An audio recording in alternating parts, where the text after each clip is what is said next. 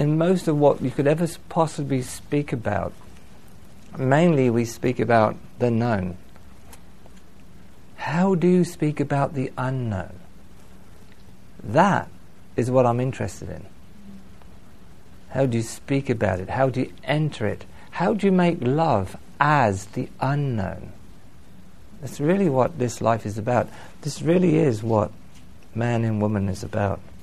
Man and woman on this planet very rarely make love. Making love by just being in here and making love with a flower.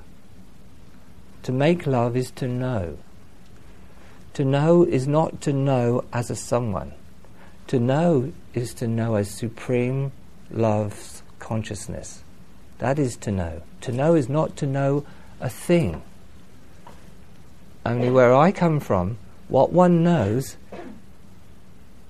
has instant form. What one really knows comes into form. What one really knows, when you begin to really connect into the unknown you, is made known by you knowing the unknown.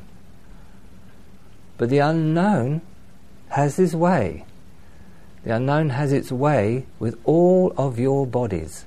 Now when I say your bodies, on the surface, there's a surface level of you that think I've just been talking about your bodies. But I'm actually talking about all the bodies of love.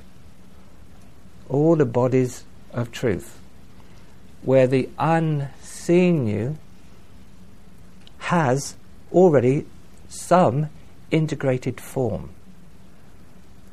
So there are moments when you speak of love, might not use the word, but you know is of love because you know it, feel it all the way into your body. And sometimes when you speak of love, there's anything you speak of and it's of love, so it's come from love and it has your body, it's not far away. You're speaking of you as love. Do you follow this? And it's integrated, it's felt in the body. It also has levels of self, so it can be given a self-expression. But it's not the self that's expressing. It's the love that's expressing through the movement in self.